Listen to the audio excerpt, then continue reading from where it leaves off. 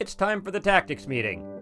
Episode 18, Shoreline Response is Not Just SCAT, with Dr. Ed Owens of Owens Coastal Consulting. I'm your Planning Section Chief, Dan Smiley, and I'll be your host as we talk to subject matter experts about response tactics and technology. But before we start, I want to tell you about an exciting webinar that's being presented by the Pacific States British Columbia Oil Spill Task Force. It's on lessons learned from virtual drills and prevention efforts during the COVID-19 pandemic. It's being held on June 30th from 10:30 a.m. to 12 p.m. Pacific Daylight Time. I'll be presenting on the future of virtual command posts and hope that you can join us on Zoom. The fact that this is a virtual event should give you some idea of what the future may bring. For a meeting link, go to oilspilltaskforce.org and click on Events.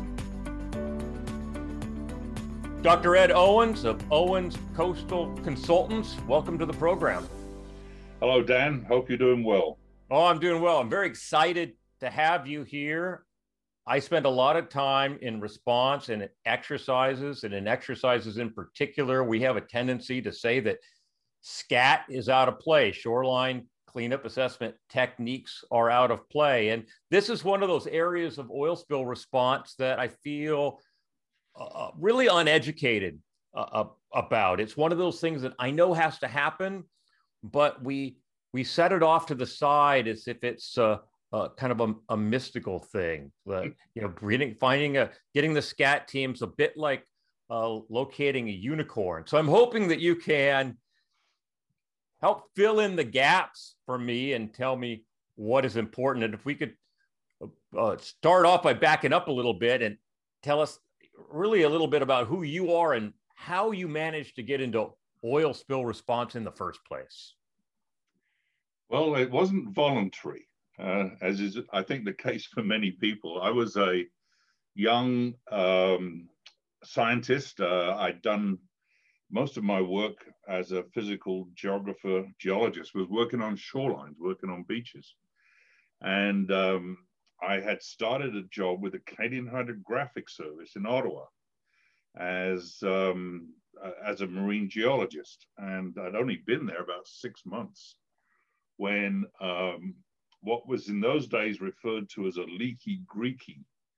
A leaky greekie? Yeah, the old coastal tankers that used to ply the coastal zone. And a lot of them were Greek-owned and were a bit rusty around the edges. And this particular ship, the Arrow, had already had a couple of incidents, and it sailed into Chedabucto Bay without really a full set of nav aids, and managed to hit a rock.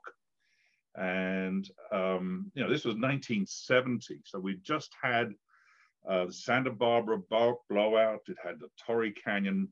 And all of a sudden, people became aware of oil spills. And my boss, who was the Dominion hydrographer, said, "You know all about shorelines. Why don't you go down there and see if you can help them out?"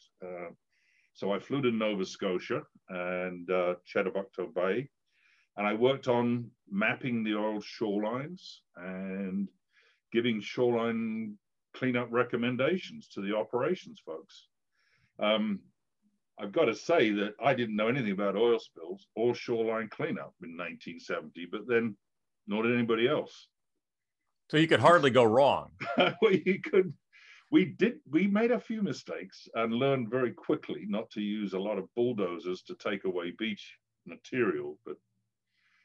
And then the next spill comes along in Canada, and they say, "Oh, well, you know more about this than anybody else." Well, that's not a big compliment. And I managed to continue a career as a scientist, university scientist, but the spills just kept happening from time to time. And in the end, I gave up trying to have two lives and became a consultant way back in 1979. And basically from that point on, shorelines and oil spills have been my predominant activity. And 89, along comes Exxon Valdez. That took 3 years out of my life. And again, then Deepwater Horizon, that took another 3 years out of my life. But, and I'm not saying negatively, but they're a big commitment because the shoreline response goes on for a long time after the spill. I was at Deepwater Horizon. I arrived, I think, on about day 10, and I was in the offshore recovery group. And we were there really until just after the leak was stopped in September. Right. But you were there like another 3 years, right? Oh, yes. Yes. I mean, we took our toys and went home. Well, and this is part of the issue that we're trying to address these days. One of the key lessons learned from Deepwater Horizon was to get a shoreline response program, which includes the shoreline surveys, the SCAT, to get them mobilized right at the beginning, at the same time that the on-water operations are taking place. We need to be actively mobilizing and implementing a shoreline response program. And we don't do that very often. We very often focus on the on-water activities. And then when they're winding down, resources then get shifted to the shoreline. And I don't just mean equipment, it's like management time is an important resource. And what we should be doing is looking for management time right at the very beginning. And Richard Santner with BP has this phrase called getting it right from the start. And if you can do that, then you can address shoreline oiling when the bulk oil has arrived, before it gets redistributed, before it is potentially buried. But while it's still in a bulk oil form, we can be the most effective. And then that reduces the overall size of the affected area, so it doesn't get redistributed by waves and currents. It reduces the length of the shoreline response program. So there's a huge incentive to get it right from the beginning and to implement a shoreline response program at the same time as we're working in the on-water theater as well. And I think that's a big message that we learned from Deepwater Horizon. And I think we've learned it several times now, but it's hard to implement because so often the incident command system focuses on setting up the on-water operations. And I think a lot of the focus that we have in preparedness, particularly in drills and exercises, we often don't play SCAT. We often don't play the shoreline response program, which means from a cultural viewpoint, it's not at the forefront of the minds of those who are mobilized on a real incident. So I'm personally a strong advocate of making sure in each drill and exercise that there is a component at the beginning. One of the initial incident objectives should be to assess the need for a shoreline response program. And if the shoreline is oiled, or if the shoreline is about to be oiled, then set up that shoreline response program right away. Get shoreline, the operations branch that deals with the shoreline, get them mobilized right away so that we can capture that bulk oil at the time when it's only just arrived on shore or as it is arriving on shore to be most effective.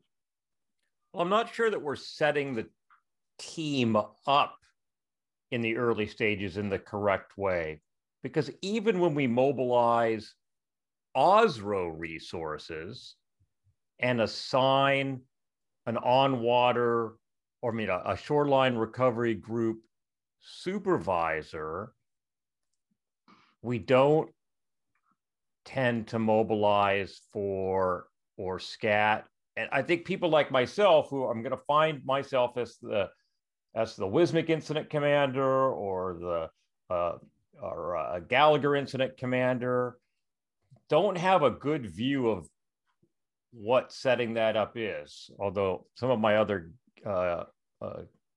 Gallagher folks, I think, very much do know.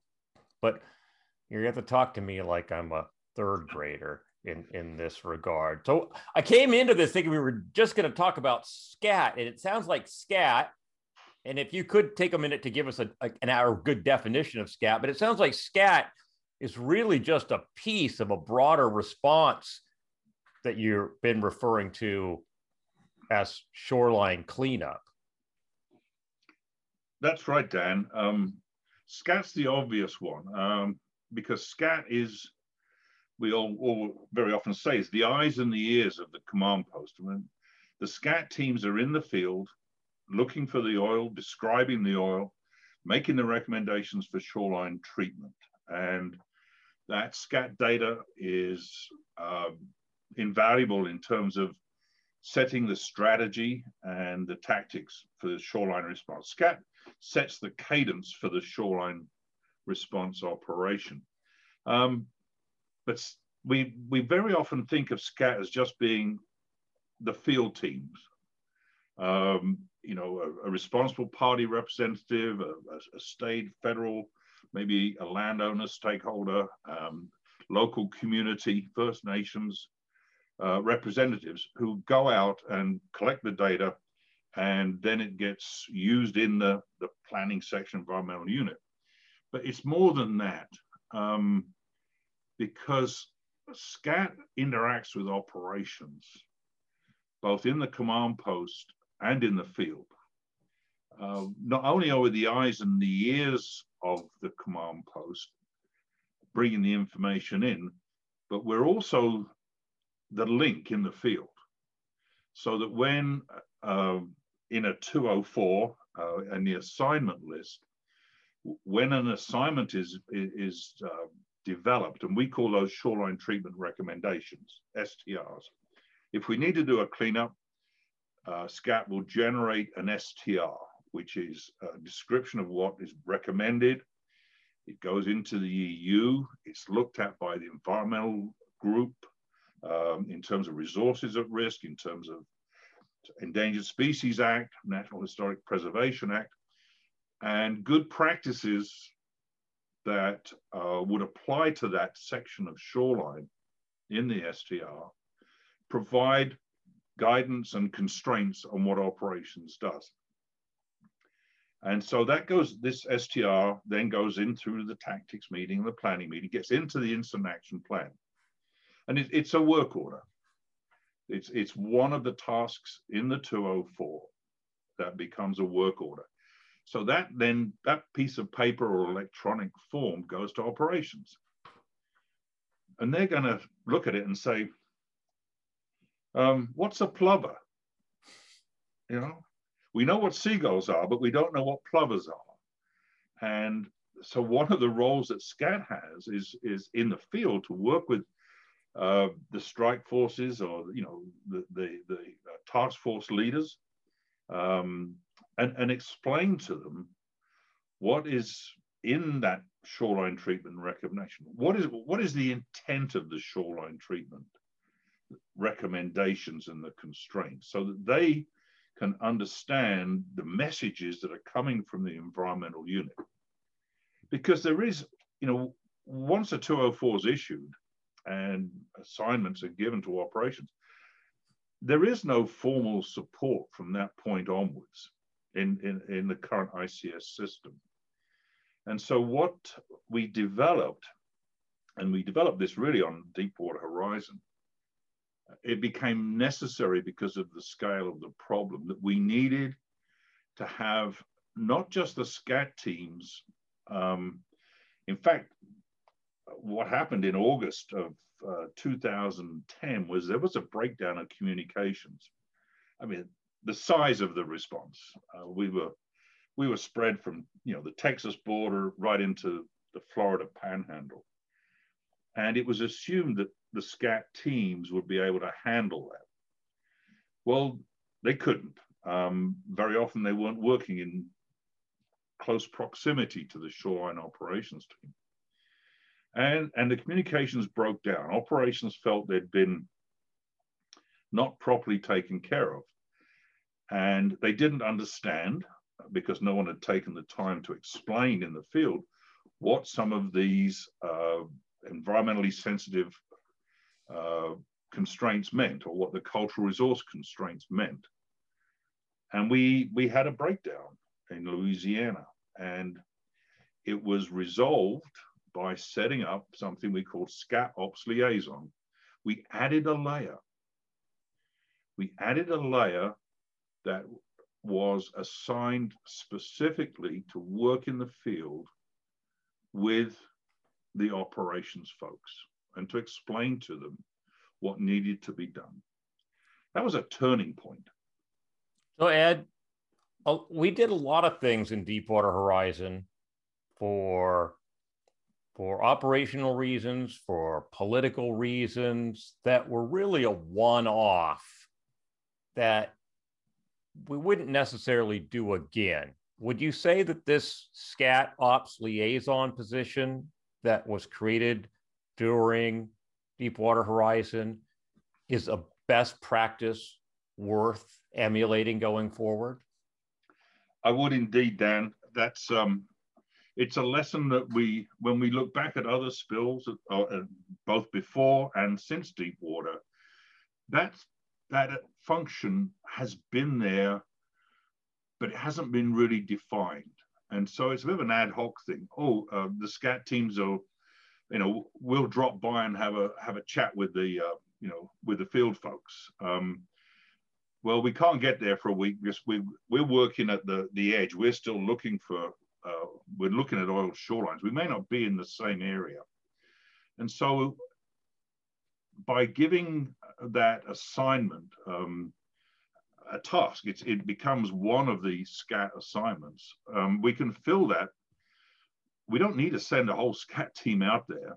We can just have one or two people who act in that function. Now, it may not be needed every day or everywhere, but we should be aware that one of our responsibilities in the SCAT program is to support operations, to give them that understanding of what is the intent of the shoreline treatment recommendation. And it works the other way as well. That we learn in the field from operations how they're doing, what are the challenges they're facing, are there improvements that they see would benefit the program, and that can be taken back into the command post, and so we can adjust and tweak what we're doing as we go along. So it's a two-way conversation. It's like wearing two hats, wearing an operations hat who see things from the practical viewpoint, the feasibility, and the environmental viewpoint, which looks at what is the net environmental benefit, what is the best spill impact mitigation things, the NEB and the SEMA. This provides that bridge, that link between what's going on in the command post and what's going on in the field. And so I do think it is something that, even if it's a part-time role for the SCAT team leads, it's definitely a function that should be identified and recognized. So do we send these SCAT briefers to each division where they brief out? Do we provide this briefing or this education at the daily ops briefing? Do we do it when there's just a new STR? They might work off a single STR for a week or 2 weeks on a particular shoreline segment. So we do it when a new STR comes out. How do you see that taking place in a practical way? Well, yeah, good point. I mean, we know every spill is different. On a smaller spill, the ops briefing may take place in the command post. Although a lot of the field guys don't like to go to the command post. It seems to be their nature to avoid it. So we go to them. But again, it's a scaling issue. You know, when SCAT surveyors are remote from operations activities, then that's where we need to inject a persons to act in that role. On smaller spills, it's a lot easier. We can generally manage multiple assignments without increasing the staff load. But as scale increases, and I mean, I look to things like Samandangayu in the Aleutians. I mean, 800 kilometers. I mean, the operations divisions were, you know, from Dutch all the way down the Aleutian chain. And there was an example where, although we didn't have a name for it, but SCAT Ops Liaison was definitely in play. And we assigned SCAT teams to, you know, work with next to operations until operations felt comfortable that they were implementing those good or best practices, and the SCAT team also felt comfortable that operations understood the intent of what was coming out of the environmental unit in the planning section. So it's always going to be different, but I think the key thing is recognition that it's a need to support operations. So now we need another acronym. SCOPL? No, I wouldn't do that. There's some people are still averse to the term SCAT. I just don't understand it. Well, can you give us a definition of SCAT? I mean, we're it's really on the periphery now, but what is SCAT? How would you describe that process? It's the documentation of shoreline oiling, going out there, detecting where the oil is, delineating the distribution of oil, and characterizing that oil. Comparing that to the treatment targets. I mean, I don't like the word, clean up endpoints. I don't like the word clean up endpoint or the words, because cleanup assumes it's going to be clean afterwards. It rarely is. And endpoints implies closure. We sort of like to use the more politically correct terms like treatment targets for operations, which it won't stop people saying clean up endpoints, but the intent is that we are providing criteria for operational completion. And so the SCAT teams determine in the field whether or not a section of shoreline, an oiled zone, meets those criteria or doesn't meet them.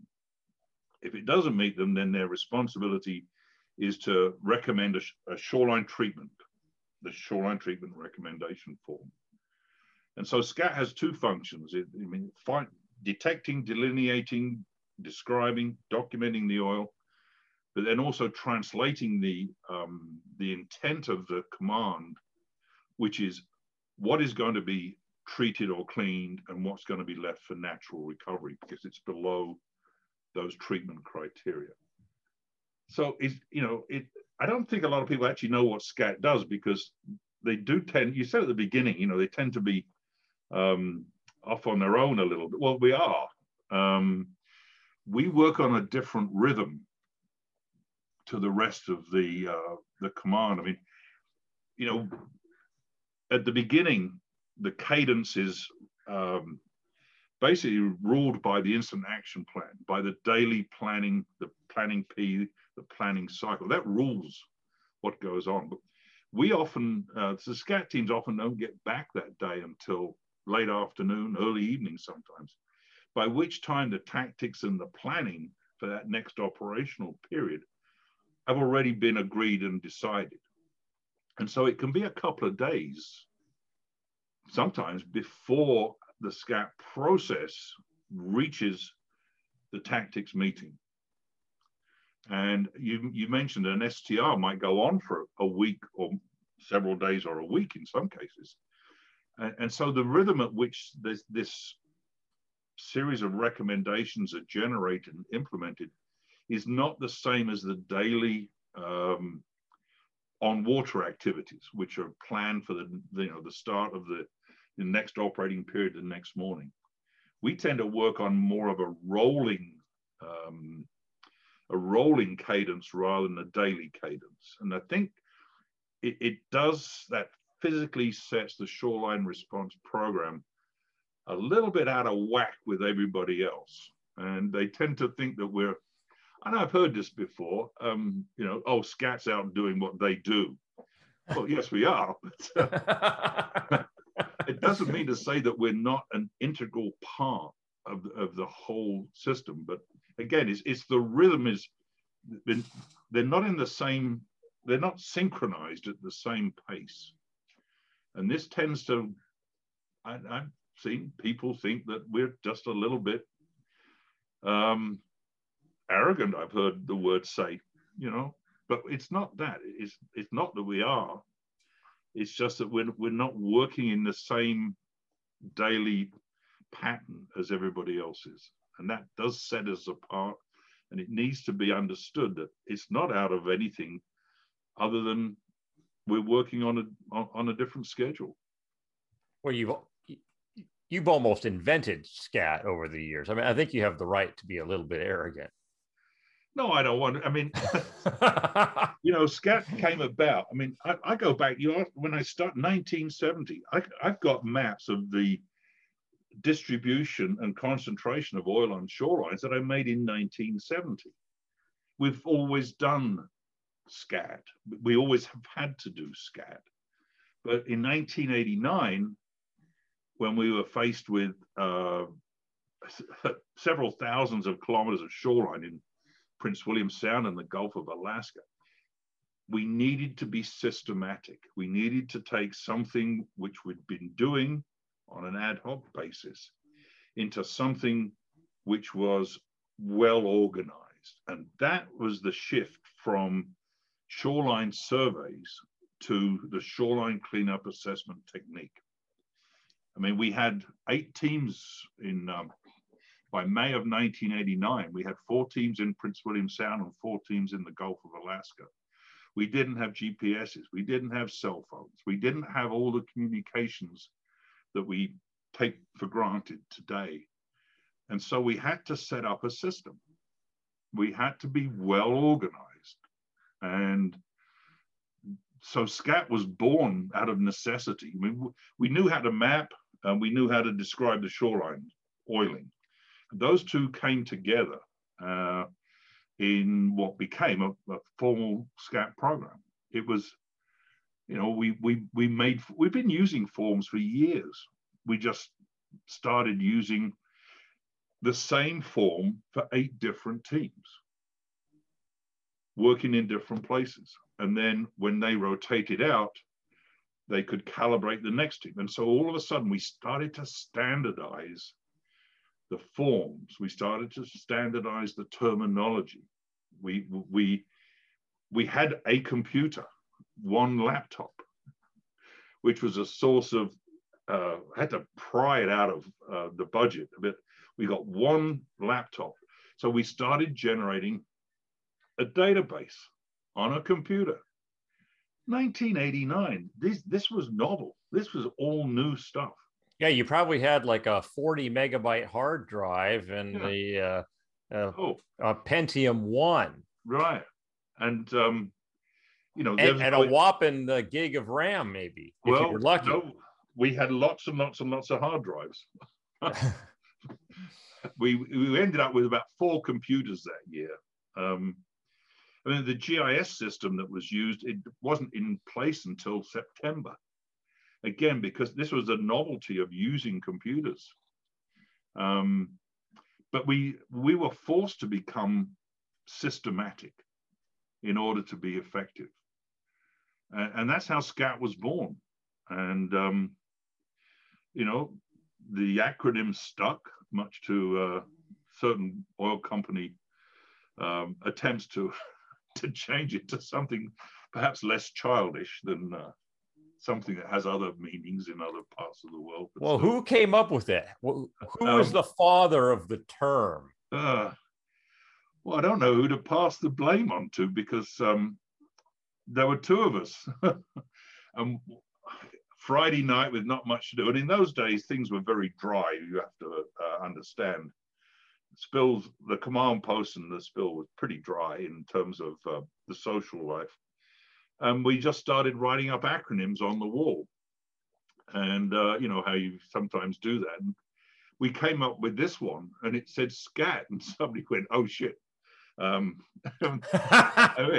That's it. We got it because we were, you know, trying to be have a little levity, have a little humor in this. And so, I mean, the next day when we started calling it this, the command post was like open plan, you know, one of these open plan command posts. And the Exxon project manager, Otto Harrison, a very large, 6 foot something person, came down and asked if I would go for just a little chat with him. And we walked up and down the aisleways, and he had his arm around me, which was quite intimidating. He said, "You need to come up with another acronym."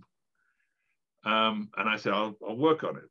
Well, unfortunately, it was already out, and people started. It's on your documents, and it was already. It's on the, and so the next morning, Otto comes down. He says, "Hey, I'd like to have another word." And you can just see people going, "Oh, geez, he's going to have to take another one for the team." So I accept. Well, Fred Werenberg was the other chap who was in the room at the time, and he went on to work with FEMA. But it originated one Friday evening, just like that. So it has an origin. It wasn't an evolution as such, but it's stuck. And for whatever it's worth, I think it's funny still. I still get a chuckle of the story. Well, it's the first time I've heard the story, so now everybody can get a chuckle out of it. So when we're putting these teams together, who do we pull onto these teams? I mean, we get a responsible party representative. I might call you, but who else is going to be on this team? Well, there's a cadre that there's a lot of people that have SCAT experience. And so, but believe it or not, on Deepwater Horizon, there were at least 10 people from Exxon Valdez days that were on the SCAT teams in 2010. You know, there's a lot of experience out there, and there's obviously, you know, people have come up through the ranks, and there are people. There's I think it's important to recognize that the leadership of a SCAT team should probably come from the responsible party. Although there's a lot of agency folks are trained both at the federal and the state level, or the provincial level in Canada. One of the issues that has always come up is that there's typically a rotation that takes place with the government agencies, and very often after, you know, one has trained up or calibrated a regulatory agency individual, they get rotated out because many reasons are put forth. You know, we want to give more people experience. Boy, that person's had so much overtime. The other people in the group would like to get a bit of overtime too. I mean, there's many reasons, but the responsible party typically hires consultants such as myself and many others,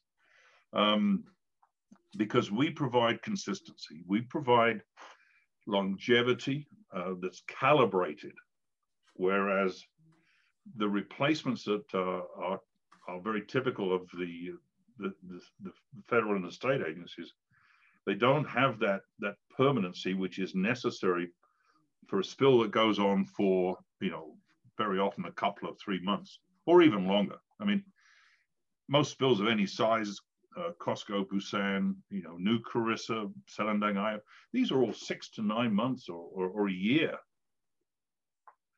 that went on, and you need to have that calibrated consistency. So let's talk about Costco Busan for a second, because I was at Costco Busan, and I was there for like a week and a half. Yeah, I came with the skimming vessels. Right. We did our on water thing. And then after that, there was no more oil on the water to recover, and we took our toys and we left. Yeah. How long were you there? Well, what was it? November it started. I was there through September of that year, and then we went back again the following year. So that was 9 months. And I will add, we actually had Scat Ops Liaison because we assigned a Scat team. There were 4 operational divisions and 4 Scat teams. And so one Scat team was responsible for one division. And that built that relationship that was really important between the Scat Environmental Unit Shoreline Program and the operations people in the field. But yeah, we were there. I mean, no, actually, yeah, I remember being there in September, and we were down to just about half a dozen oiled segments by that point. But that's, when I pack my go bag,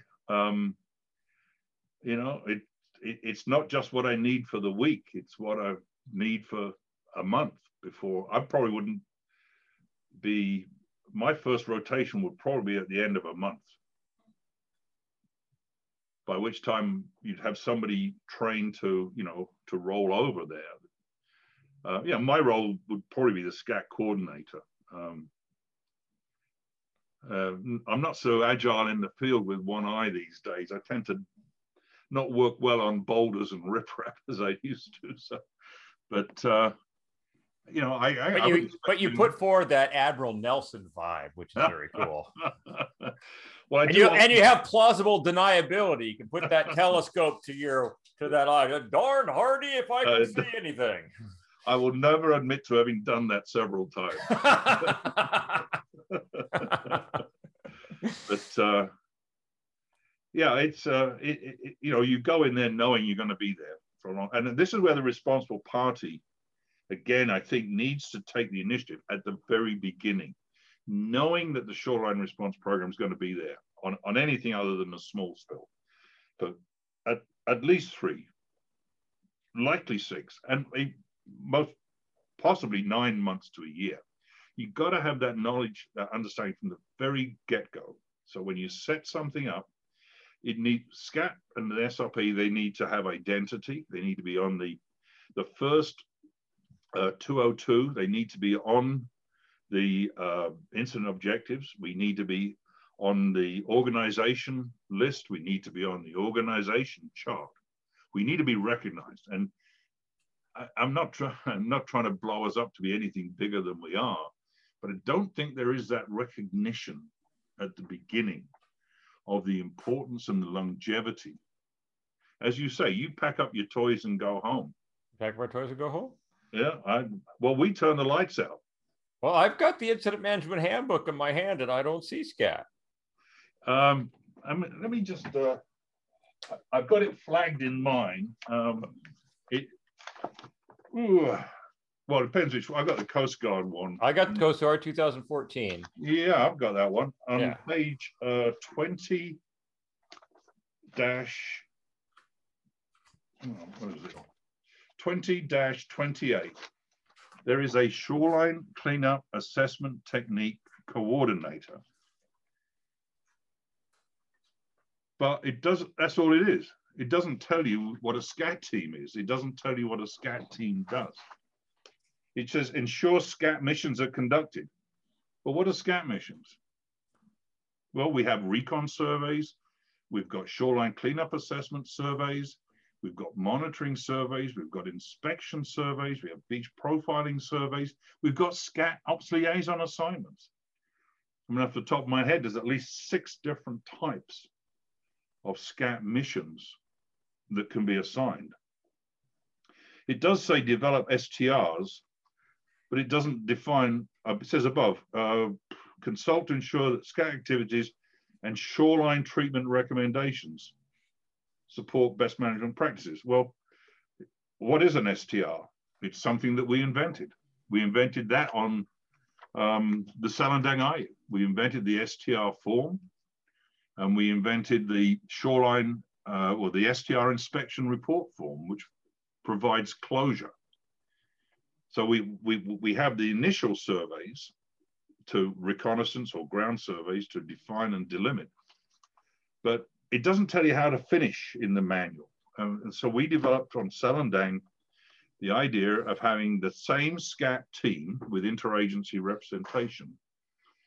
When Ops said, we think we're done, we'll go out with our interagency team and the original STR form, which has the target for operations, the treatment targets, and we'll do an inspection. And if that zone or that section of shoreline meets those criteria, then it gets signed off by the SCAT team.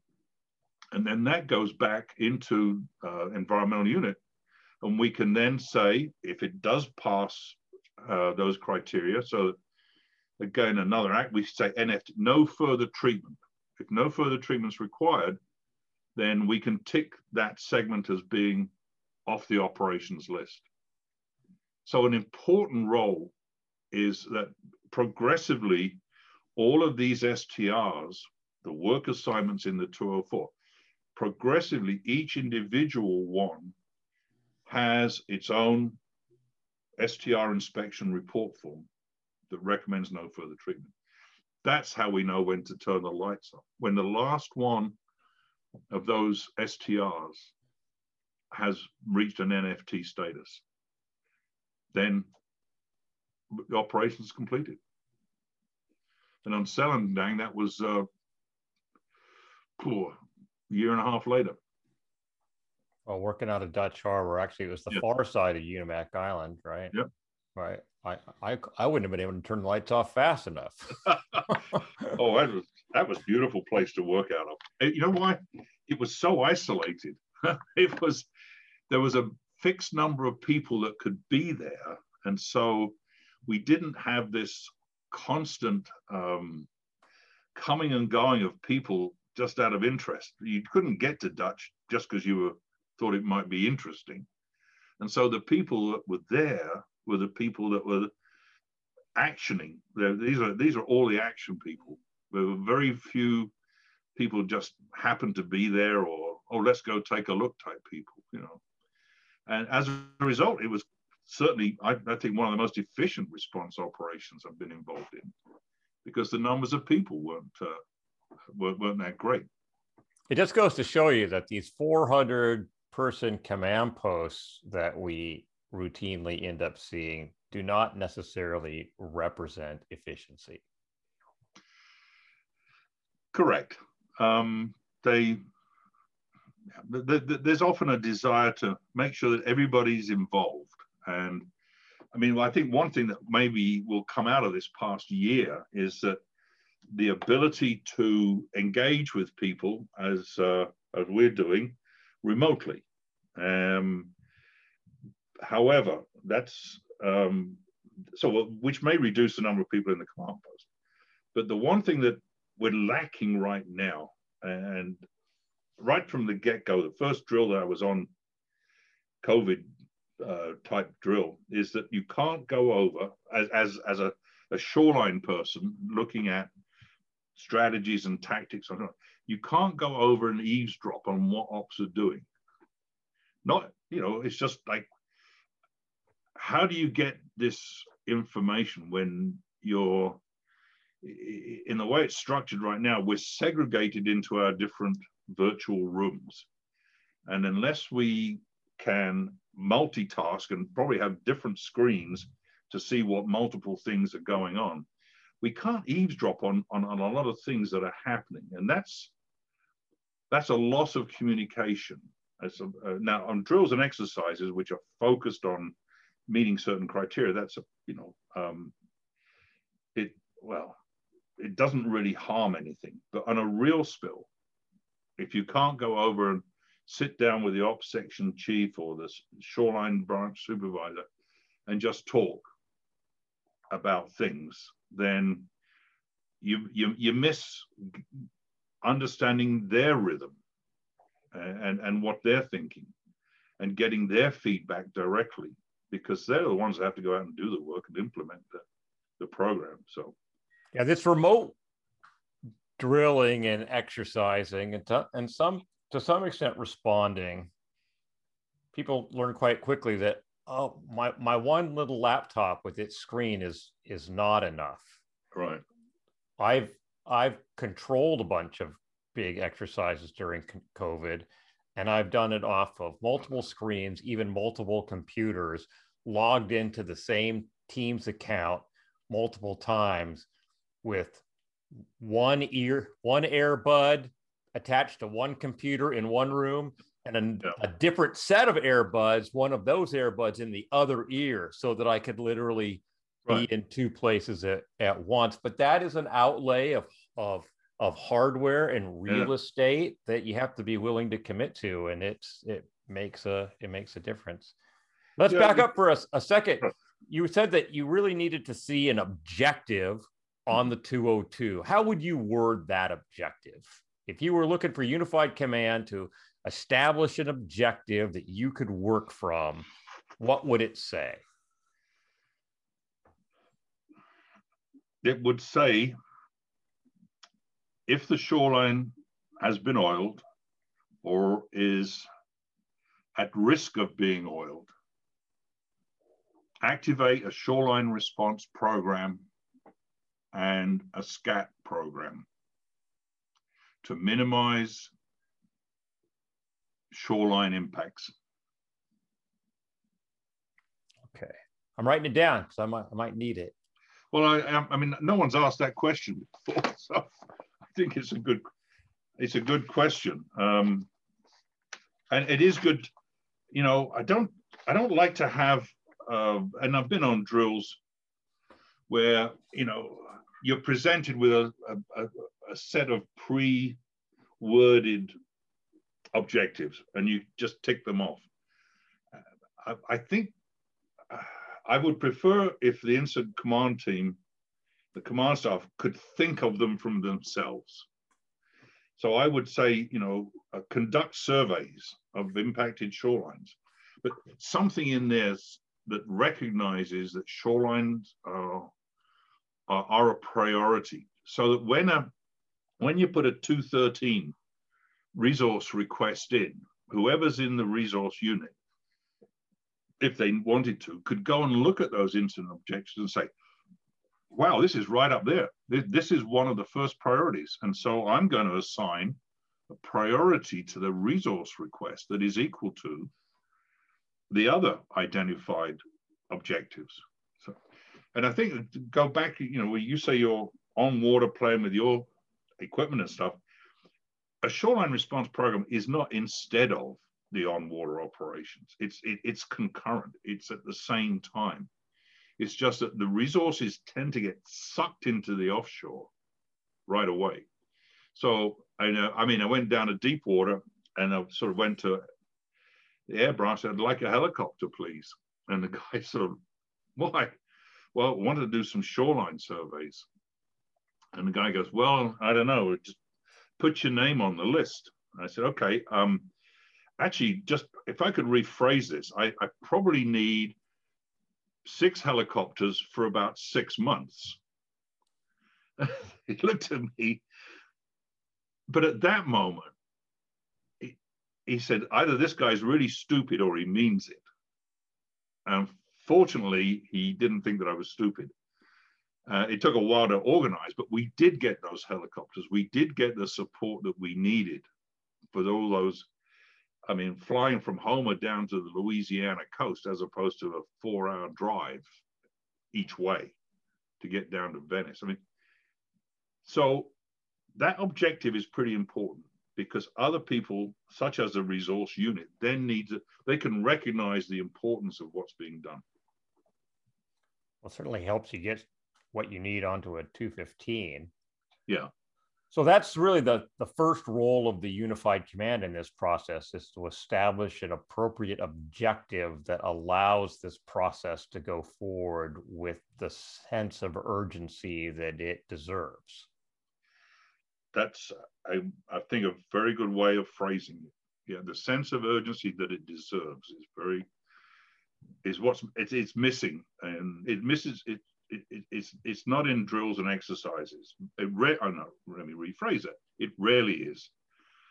A couple of oil companies recognize the importance of a shoreline response program, and they will probably have that as an objective. But I think, generally speaking, most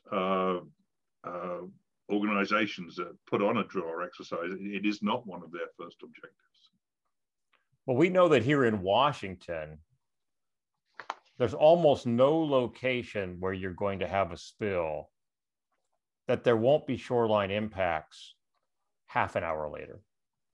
I mean, it's not going to take, in Deepwater Horizon, with the spill many miles offshore, it took, I can't put an exact number on it, but it was over 30 days before the first oil came on shore. Maybe it was longer than that. Can you tell? Do you remember how long it was before we had the May the 5th, May the 6th, the night of. Right. So we had a while. But I just did, my worst case drill where we simulated a tank vessel spill that originated in Rosario Strait. And I guarantee you that oil was on the shore of Lummi Island, Clark Island, Orcas Island within a half an hour, within an hour at the most. Exactly. Right. And it would have been on these rocky shores and sandy, cobbled inlets, and it would have been all over the place. Yeah. And then Ecology, I can't remember how many years ago, did a study of what it would take to mobilize a shoreline response program. Didn't call it that, but a shoreline operation of a significant size. And when you've got 100 or so plus kilometers of oiled shoreline, which could likely happen from a large release, it's staggering what you would need in terms of people and logistics, infrastructure support, particularly because a lot of our coasts don't have land access. You're talking about water access, water logistics support, and then waste management. It very quickly escalates to something that is of major proportions. I mean, we're very fortunate not to have had large spills. I mean, when was the largest one? Chevron Richmond, a bunch of years ago. Christmas. I can't remember how long ago now. That was the Foss barge, right? Yeah. We had that Foss barge. We had Delco Passage in Tacoma, but that was still only. Well, I don't think anybody knows exactly how much, but I think the official number is somewhere in the 1,000-gallon range. Yeah. It wasn't even very large, and it still lasted for quite some time. Oh, yes. Arco Anchorage in Port Angeles. Yeah, I remember that. That was a big. But that was largely contained inside inside Edith's Hook. Yeah, inside the bay. Yeah. My first was in Ferndale at that point, at the Ferndale refinery. At that time, it was operated by Tosco, and they had, I think it was 400, maybe it was 400 barrels. It might have been 400. I mean, I was just driving a boom boat at the time. My very first spill, I'd worked for Clean Sound Cooperative for like a month and a half. Yeah. Right. And the cleanup on water cleanup operations, they only lasted about 24 hours. Yeah. But we started up in Ferndale at 2:00 in the morning, and we ended up south of Lummi Island by the time the day was out. Right. And with our cargo hold chock-a-block full of eelgrass, among other things. Yeah. How do you imagine? Oh, it was a mess. Yeah. All our Marco belts and dip belts were all clogged with eelgrass. Right. But we haven't had anything close to a worst case yet in Washington, knock on wood. No, it's we always say it's bound to happen. Well, hopefully it's not bound to happen if everybody's careful. and things are getting a lot better these days. So They are getting better. Let's talk about some things that are a little less command posty and a little more tactical. You've been working with dogs. Yeah. To do scat work, which I think is really cool. Tell us, what can a dog do and how do you train them, and when did you first do it? Well, I'll tell you what a dog can do. Dog can, we've done systematic field trials, carefully controlled field trials. The last ones we did just before the COVID clampdown, February of last year, we had weathered oil targets placed 5 meters, 15 feet below surface. And the dogs found them all. We had 5 oil types ranging from a dilbit to a bunker C, weathered Macondo, semi-solid Macondo, and tar balls from the Texas Gulf Coast. We put them at the base of 5 meter, 15 foot long pipes in the ground. And the dogs found them pretty much instantaneously. In fact, the first alerts were over 100 feet away. The dog started moving towards, had picked up the aroma 100 feet away. They can find subsurface oil. They can quickly find it and then delineate it. They can find weathered oil. Well, fresh oil is easy peasy, but weathered oil we were not so sure about. So the 2 main uses for a dog, and they're quick. We used them in North Saskatchewan River. We used them for months on. We had 4 dog teams, 4 canine scat teams. They were part of the scat team. And they surveyed, over 1,000 kilometers of oiled riverbank at 8,000 hits, 8,500 hits that were verified by the scat teams themselves.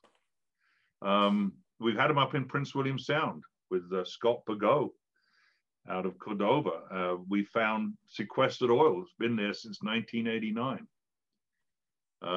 Deeply buried oil. So we've got experience with them.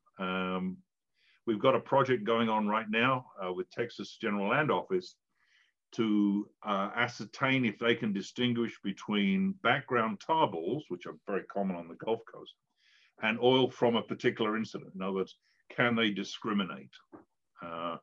We sort of know they can. We've done it informally, but now we've got a systematic program. So how do you train a dog on the fly to distinguish between this background oil and just like, here's the oil we just spilled? Yeah. It's a reward basis. I mean, we've taught dogs to ignore oil concentrations less than a certain threshold, because that was a concern. Okay, a dog can find something in parts per million. Actually, parts billion, per right? billion. Yeah. Oh, yeah. We proved that in the lab. In fact, the dog, our instrumentation wouldn't go any lower, and the dogs were still reacting. So, but we don't clean up down to parts per million, parts per billion. So we had a test with American Petroleum Institute, again, part of the last year's program, to train a dog to only react at a certain concentration, so that he wouldn't just pick up every single piece of small amounts. So we can train them on concentration to ignore low amounts. We can train them. We've already done this informally, as I say, but we've now got a field program that we're going to start this September on the Texas Gulf Coast to discriminate between different oil types. How easy is it? Training the dog's easy.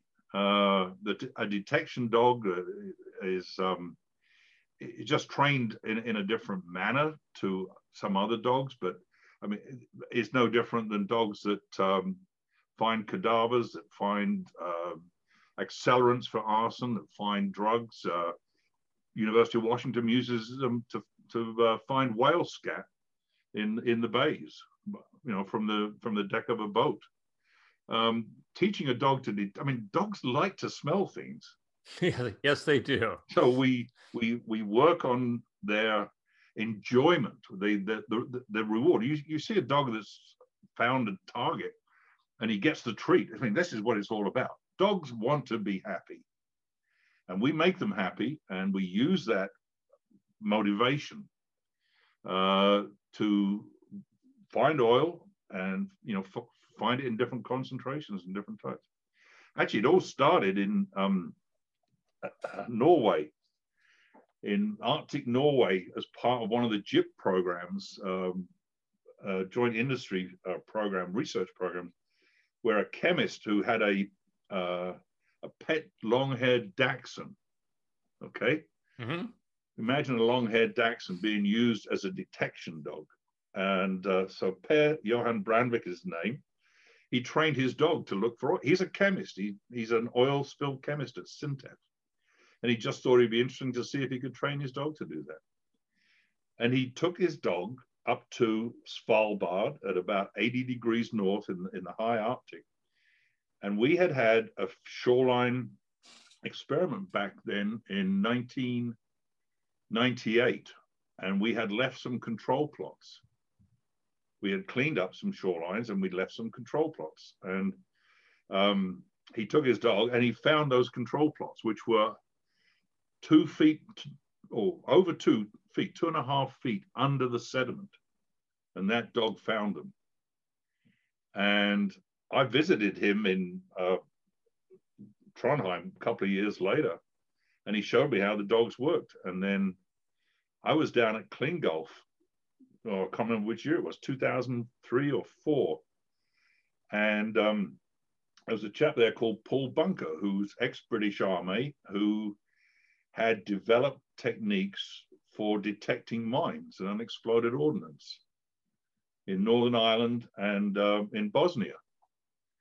And so here's a man who had trained the detection canines and developed the protocols.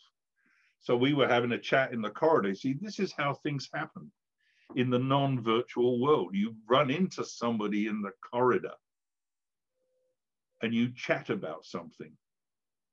And it's the old smile test. If you see a smile on the face for about 2 seconds, it's not a very good idea. But if you see someone smiling and nodding their head for 5 seconds, there's a little interest that's sparked there. Well, my head was nodding and my smile lasted about 10 minutes because I could just envisage taking this technology, the protocols that he developed for mines and unexploded ordnance to find an oil. And so Paul and I still work with Paul. He and I got together and put this proposal together for API, which was funded in 2015. And that was the first systematic field trials that we conducted. And we had, we had a guest and visitors program, and people from industry. Some of the oil companies showed up. PHMSA from Pipeline showed up. A couple of Coast Guards showed up. James Hanslick from Klingolf showed up. And you could see they all had the big smile and the 5-minute smile test. And they all walked away from that saying, wow. And so we've been fortunate to have a few, projects and a few spills since then. So, I'll have to can up at 213 canine scat teams. Yeah. Oh, yeah. We call them canine scat teams. K, letter K, number 9. It's a separate mission in all these lists of scats missions. But I tell you why they're important, Dan, because in deep water, we dug at least 300,000 pits. And now the most any scat team can do in a day is about 100. Some, maybe a couple of hundred at the most. That's an amazing amount of effort, particularly when most of them don't have any oil in them. You're looking for it. Dogs can find that. You don't need to. A dog can do several kilometers in an hour. And when a dog gives you an alert, then you can dig a pit. So it's a triage. plus, and on every spill, about 60% of the scat survey mileage is records no observed oil. That's a hell of a lot of effort to just clear an area. The dog can clear that at 5 miles an hour, whereas we, walking, are not as quick, and we get tired more quickly, or we sit on an ATV and we do a rush job. Dog can, we call it quartering, a dog can zigzag, zigzag, zigzag, and cover a tremendous amount of territory with a very high level of confidence and a low risk that there's no oil there. So clearing then gets rid of that burden we have of having to do it manually, as a pedestrian or on an ATV. And those SCAT teams can then spend their time better elsewhere, like doing SCAT Ops Liaison. So where there's subsurface oil, they're definitely going to find it quicker than any field team can do. And they're going to clear areas faster than any field team can do. So there's two immediate huge advantages in terms of manpower and effort that they're a game changer. They really are, even for those low level types of activities, because they free up the sort of, the high priced help, if you like, to go and do work elsewhere. Well, I look forward to talking to you more about those when I see you in person at Clean Pacific. Yeah. How about drones? Well, we use those. They're as we get fewer restrictions, they can be used more frequently. That's the only limitation right there, is the line of sight issue. We use them up in the North Saskatchewan River, where you've got like places like mud flats and wetlands where, we have to tromp through there or up to our ankles, knees, waist, sometimes in mud. It's slow going, it's hard work just to clear an area of having no oil. So we had drones and dogs in the North Saskatchewan River spill. The drones were great because you could real time do that quick triage to look for the large concentrations of oil and find them in some of the back bays and the nooks and the crannies. And I think they don't really need a SCAT person. I mean, it's quite easy to train and calibrate a drone operator, a pilot, or somebody who's working with the pilot, because we're looking for the bulk oil, and it's usually big and black or big and brown. Right at the beginning of a spill, when drones can be really useful, they can find those heavy concentrations.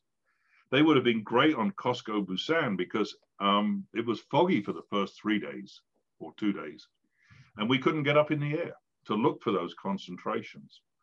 Whereas a drone, if that could have been deployed, we would have more quickly found those bulk oil concentrations and would have been able to remove those before they got redistributed. So dogs and drones, they're great toys, but they are also not toys. They are also very serious new tools that really improve our capabilities and our efficiencies.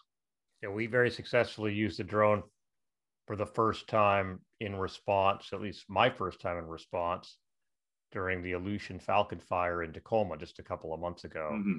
Yeah. And it was a great tool. I've talked about that already on the podcast, so I won't reiterate, but an awesome tool. The last thing I wanted to ask you about was, because this is kind of the topic of the day, subsea SCAT. Yeah. Non-floating oil is the big topic. We're going to have a seminar about it next week.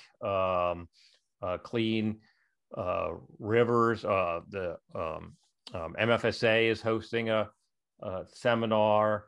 Everybody's been required to update their response plans to show how they're going to deal with it. And I hear there's a subsea SCAT manual, which I've never seen, but that is in existence. Tell me about Yeah. subsea scat. Well, yeah, it's called USCAT. Oh, USCAT. Okay. And I didn't come up with that one, but there is a USCAT manual. There's also API have a subsurface oil detection manual as well that was put together 3 or 4 years ago. And so we've looked at the manuals, and we've looked at, we have developed these manuals that help us, and you can see the limitations. And that's, I think, when you think of underwater oil, subwater surface oil, it's the limitations that are the real issues. And I'm going to just say that we have shown, and we have a BSEE U.S. Naval Research Lab project underway right now. We're using dogs to find oil on a lake bed. It's already done it. On the lake bed, what's the depth? 10, 15 feet. That's all we're doing. I mean, we're just going through proof of concept right now. But just as the University of Washington use dogs to find whale scat, we have used dogs already in Saskatchewan in the river. We weren't looking for it, but they have detected oil that's in up to 10 feet of water that we know of. And they're doing it from the deck of a boat? They're on the boat, yeah. You're driving in the river, or that's what we're doing right now down in the Texas lake. Okay. Yeah. We have underwater targets that are sealed and will only allow the light end molecules through, so there's no oiling. So the oil's in the target, and the dog is alerting onto the airborne molecules that go up through the water column. So a little toluene, xylene. Yeah, well, even higher stuff than that. We're using weathered West Texas crude, so a lot of the light ends are gone already. We're going to try them with tar balls pretty soon as well. So the trouble with underwater scat is that it's just this ability to see, you can't see it very well. And so all of the tools that we've been using so far are either been some type of electronic signal, which have pluses and minuses, or underwater videos and things like that, which also have, everything has a plus and a minus. Dogs have pluses and minuses, but the trick is to, I think, go through the USCAT manual, go through the API subsurface oil detection manual. There's a lot of work been done already. And I would say my opinion is, as helpful as it is, these manuals are, it's still a very difficult job.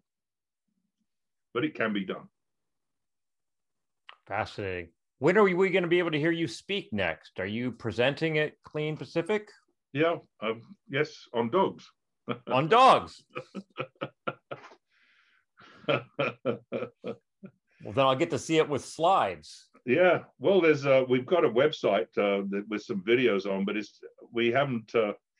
Funnily enough, all this free time apparently that we've had over the past year, we have not managed to do as many of the things that we wanted to do. So, but I managed to start a podcast. Well, I've got Walking the Shores with Ed. If you've ever seen that. I have it. All without any break. Walking the Shore with Ed. And is it YouTube or is it? It's a web. It'll take you to a website, and I've only done about 11 of them so far. Just walking out of my office down to the beaches of Bainbridge Island and talking about different things. Okay, www. Walking the Shores with Ed. Without the S. Look on my on the email I sent you. It's at the bottom there. Okay, I will. I'm going to go check it out. There's the best one is the one where I'm playing with a football on the beach. So. Okay, we'll check it out. And everybody else listening to the podcast, go check out www. Walking the Shore with Ed. If somebody wants to come contact you for support with SCAD or shoreline cleanup, what's the best way to get in touch with you? ed@owenscoastal.com. Well, Dr. Ed Owens, thank you so much for taking the time to talk with us. I really appreciate it. Dan, I enjoyed it, and I really appreciate the questions, because I think your perspective is a different one than mine, and I hope I've been able to provide you with some of the answers to those questions. You have. It's been very helpful. I'm going to share it with all of my incident commanders. Maybe we're taking a step towards making sure that shoreline cleanup is begun early and aggressively. Thank you for joining myself and Dr. Owens for the tactics meeting.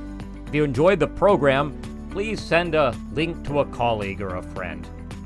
Next week, we'll have Dr. Tom Coolbaugh from OMSET, formerly of ExxonMobil, who's going to talk to us about the properties of petroleum hydrocarbons. Until next time.